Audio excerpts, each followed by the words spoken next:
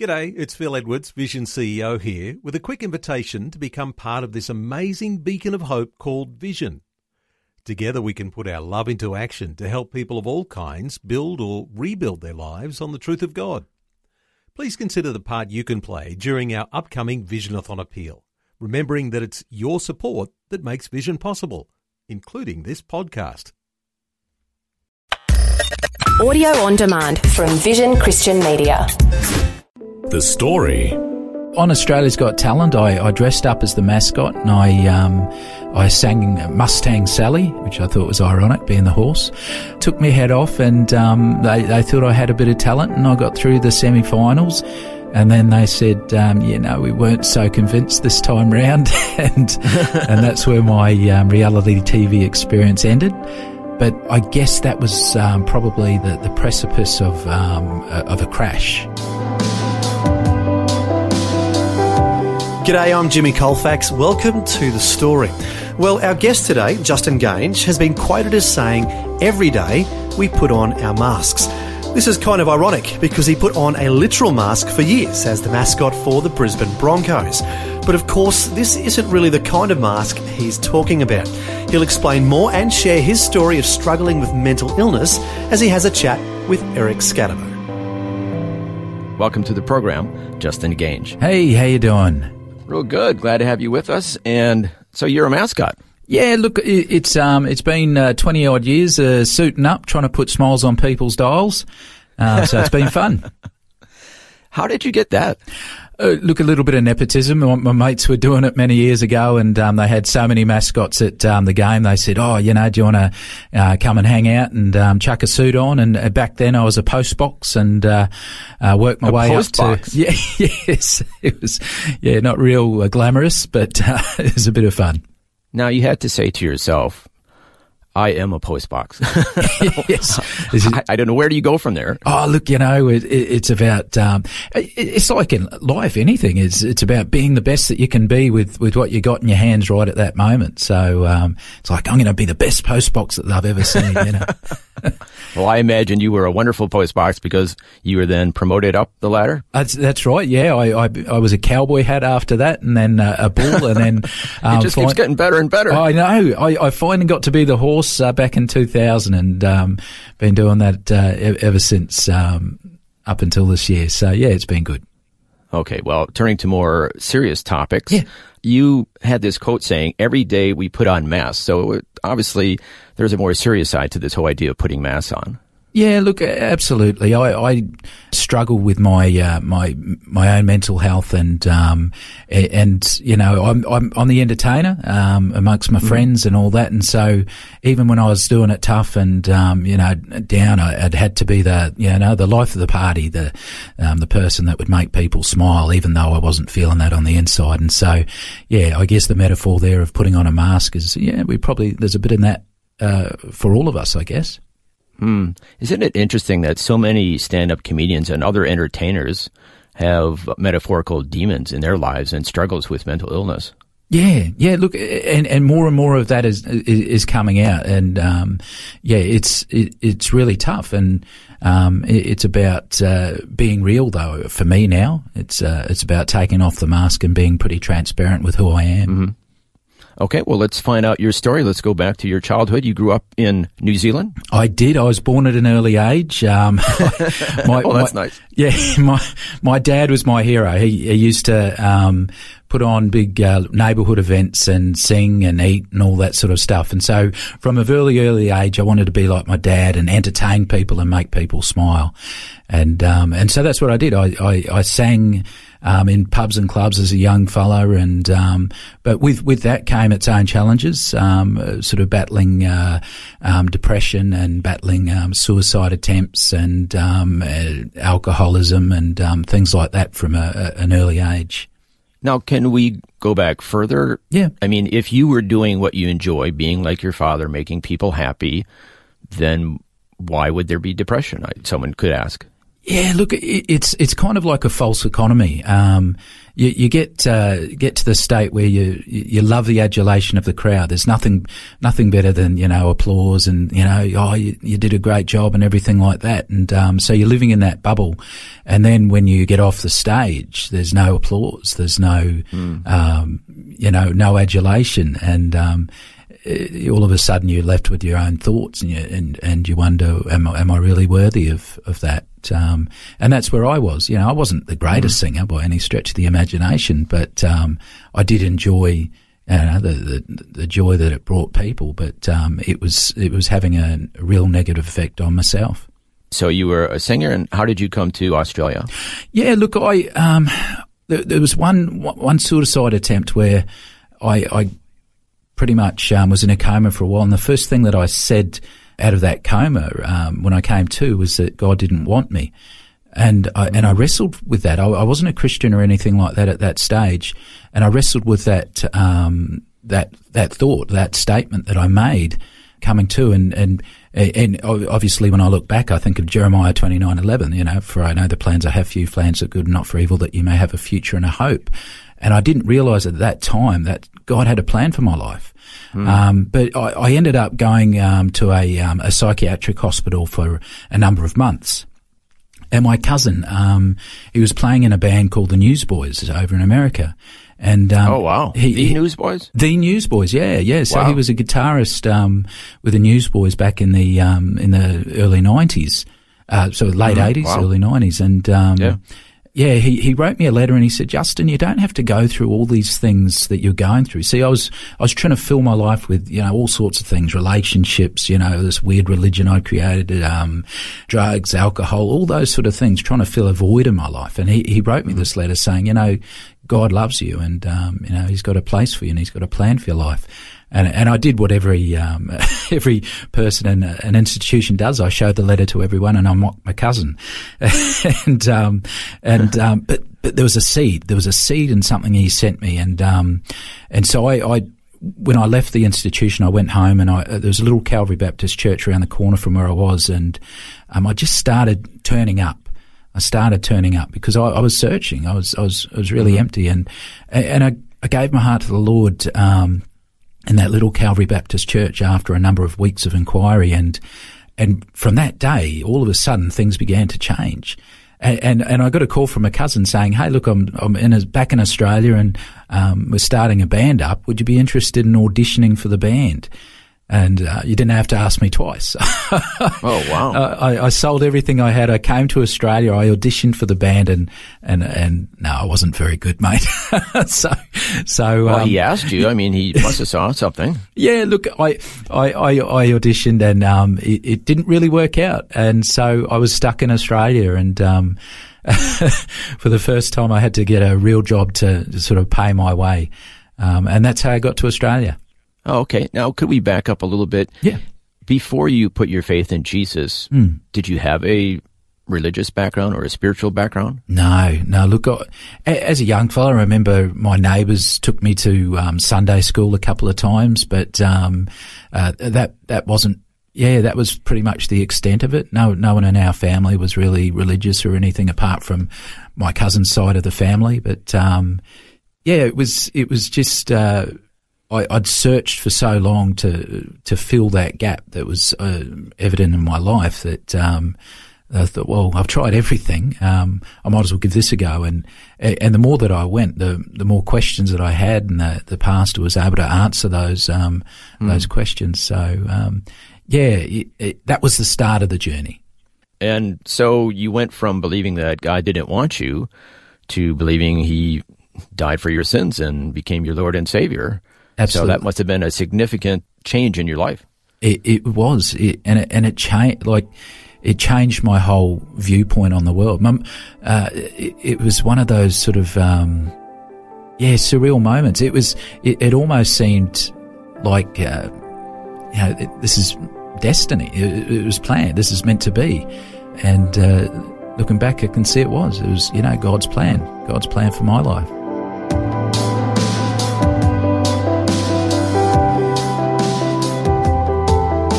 You're listening to The Story. Today, Eric Scatterbo is chatting with Justin Gange, who's sharing about his lifelong struggles with mental illness. We'll find out how this eventually leads to a suicide attempt and a miraculous intervention by God. That's all when we return. The Story. If this program has highlighted something you'd like prayer for, we'd love to pray for you. Call 1-800-PRAY-FOR-ME. That's 1-800-772-936. It's a free call. Or text 0401 132 888.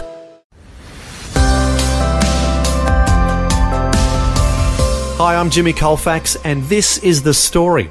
We're continuing with Eric Scatterbo chatting with Justin Gange and finding out his life story.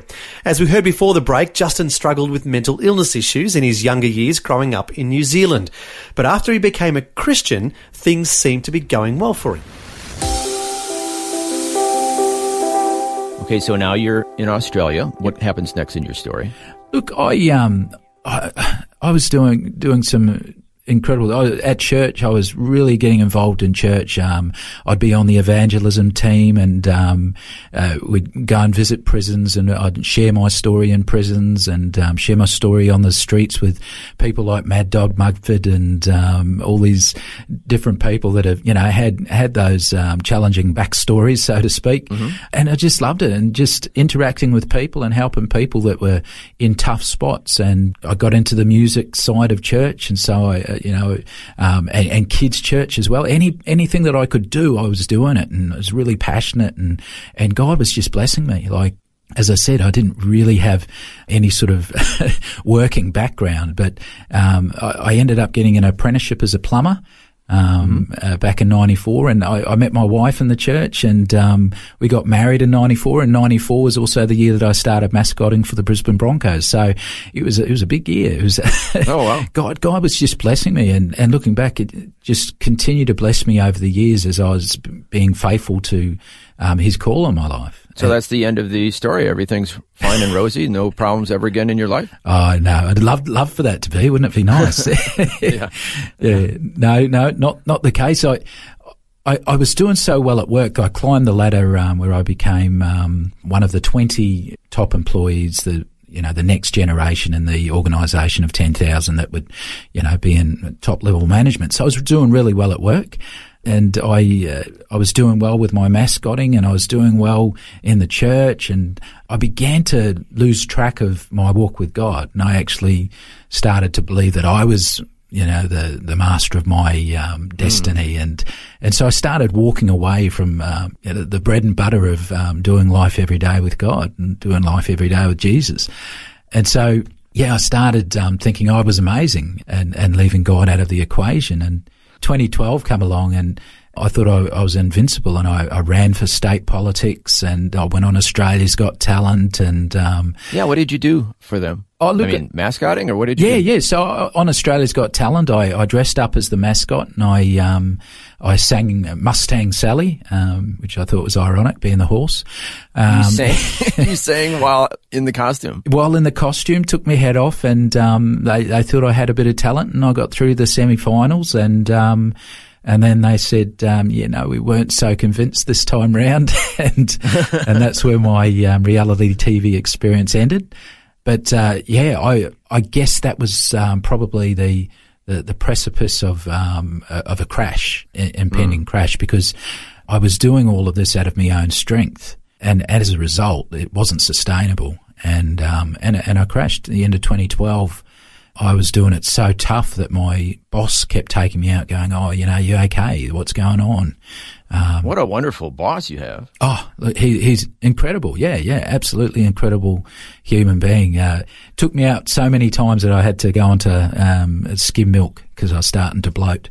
But no, just kept asking me, and a typical bloke, I said, "No, I'm okay," but I couldn't say it anymore, and I said, "No, I'm not doing okay, mate." And so he said, "I think we need to make a call." And so I called my doctor, GP, and they said, "Think you need to talk to a psychologist." And I'd been seeing a psychologist on the side because I was doing it tough, and she said, "Yeah, I think you need to go to your local hospital." And in the hospital, they put me into the psychiatric ward unit of that of my local hospital. And wow, I mean, that happened pretty quick. Can we just back up and ask, were there any outward manifestations that he was seeing? He obviously was concerned that he took you out to lunch. Yeah. I was, as I said, I was the clown. I was the one that would, make people smile, and all of a sudden I was the person hanging around in the corners. So he saw a definite personality change. Yeah. I was withdrawn when I wasn't entering into things like I usually do. A lot of it's distracted. My whole personality changed. And so it was from that he had real concerns, and that's, when he started taking me out and saying, "Come on, mate, I'm noticing you're not doing so well." And then, as you mentioned, things just went very quickly to being admitted to a psychiatric ward. Yeah.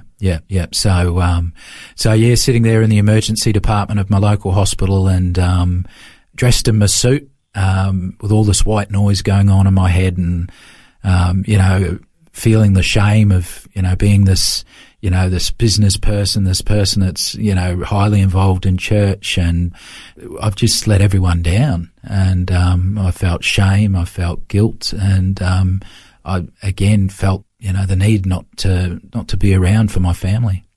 Now, that just sounds like what the devil would want you to think. Yeah.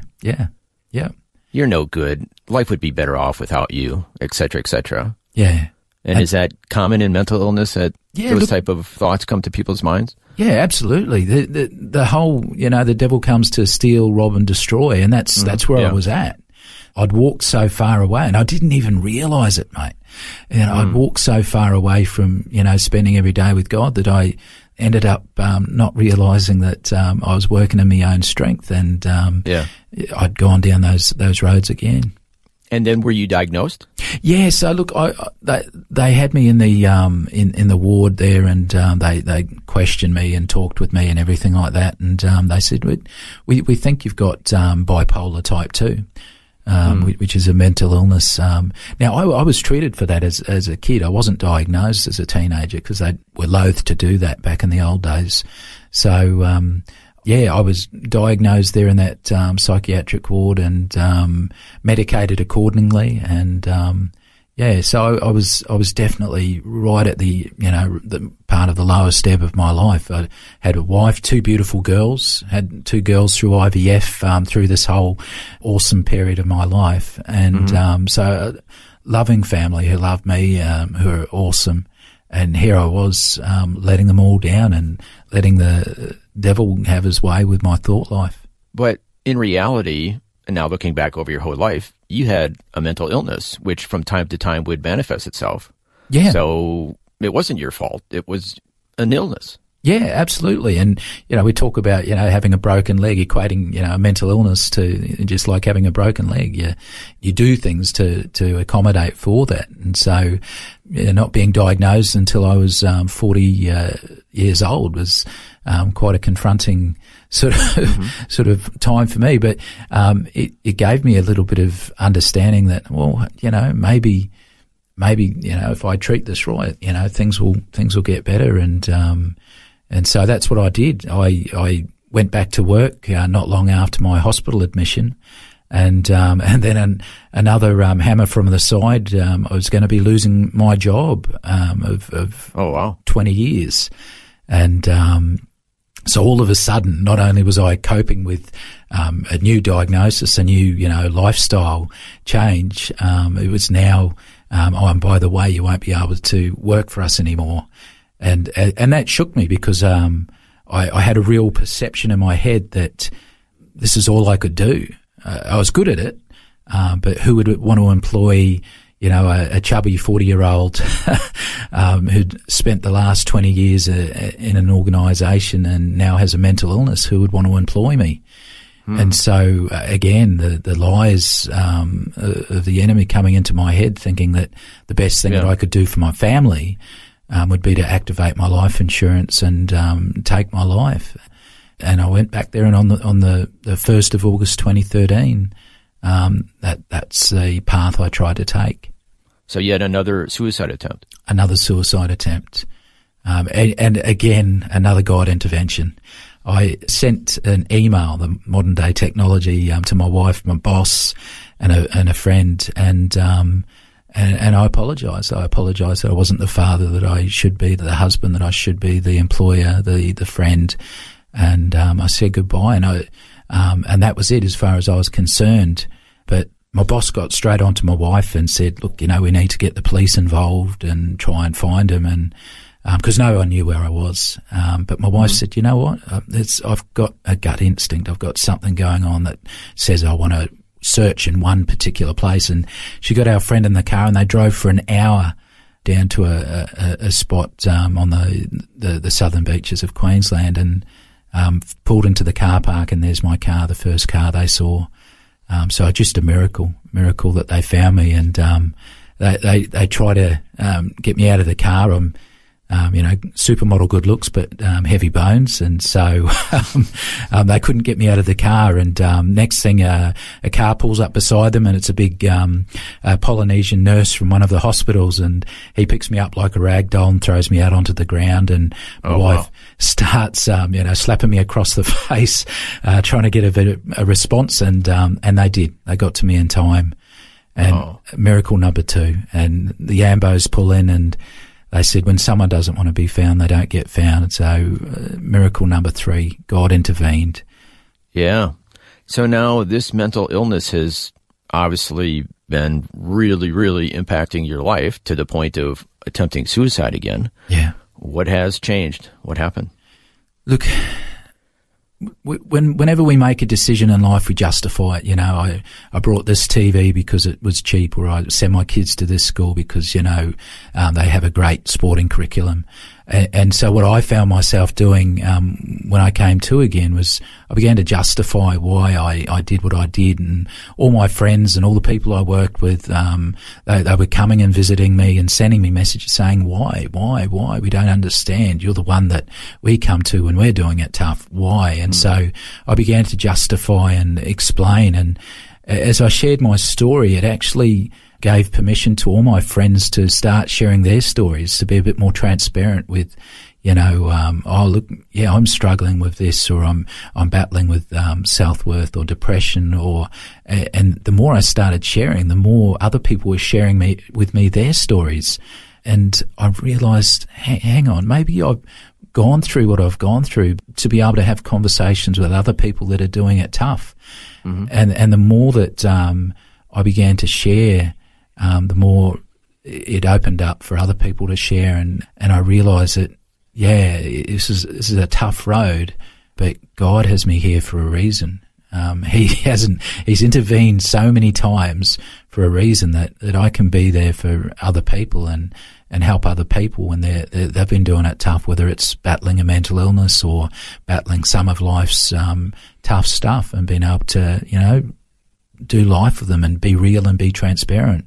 Yeah, let's talk about that. What have you been doing along these lines? Yeah, look, I've been a community ambassador for RUK Foundation, going around sharing my story around the country. But I've also, I'm a plumber by trade, and so I'm passionate about, crusty old tradies, and been fortunate enough to sort of share my story a lot with within the construction industry. And as a result, I now work for a charity called Mates in Construction, where we'll go into construction sites and we'll talk about mental illness, and we'll talk about suicide prevention, but we'll talk about, how to look out for your mate when they're doing it tough, and how to connect them to, that help. And so it's been a privilege to be able to, be with people when they're right at their lowest ebb and help them get through that. And so it's been a real privilege. And, a friend of mine, says it took you to get to your lowest point to be able to find out, what God's purpose was for your life.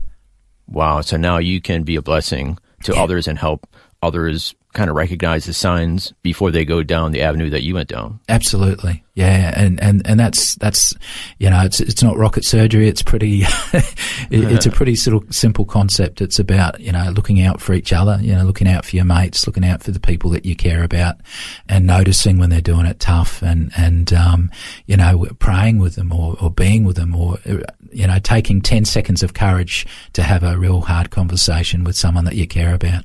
Well, let's talk about that. Let's kind of wrap up our conversation here. What are the big lessons that we can learn from all of your experiences? Yeah, look, I go back to, God has a plan for us all. If you are doing it tough, there is hope, and the hope that I have in God that I walked away with, God's grace still was there for me. And if you are doing it tough, reach out. But a lot of the times we're not so good at reaching out. So we talk about, if you're a mate and you've got a mate that's doing it tough, or you've got someone that's doing it that you care about that's doing it tough, reach out to them. Let's be people that care enough to notice. I was at church sitting in the back row or sitting over in a corner. Be Jesus to the community, be Jesus to the world, and have those conversations by the well. Take that 10 seconds of courage to be Jesus in a hurting world. Justin Gange, thank you so much for sharing your story with us today. Thanks for having me, mate. It's been a privilege. That was Eric Scatterbo chatting with Justin Gange about his journey with mental illness and suicide attempts. And as he just mentioned, if you're doing it tough, make sure you reach out to someone. If you can identify with any of the things he's gone through and would like someone to talk to, do not hesitate to call Lifeline at 131 114. That's 131 114. Also, as Justin mentioned earlier, he's now involved with an organisation called Mates in Construction. They're dedicated to preventing suicide among people working in the construction industry. Their website is matesinconstruction.org.au. That's matesinconstruction.org.au. Finally, a good verse to remember is Jeremiah 29 verse 11. For I know the plans I have for you, declares the Lord, plans to prosper you and not to harm you, plans to give you a hope and a future. Well, thanks for joining us for Justin's story. I'm Jimmy Colfax, encouraging you to share your story with someone today. Next time on The Story. A specialist came to me and he was in his scrubs with his face mask on and what have you, and all I could see was his eyes. But he said, Anne, I don't know what you've been told, but your husband has multi-organ failure, and they weren't sure that they could save his life, but they were going to do their best. Anne Smith was living comfortably in New Zealand when suddenly her life was turned upside down. It started when her husband began to experience flu-like symptoms and then gradually became worse to the point of needing to go to an emergency room. We'll hear their story next time. The Story. Just another way Vision is connecting faith to life.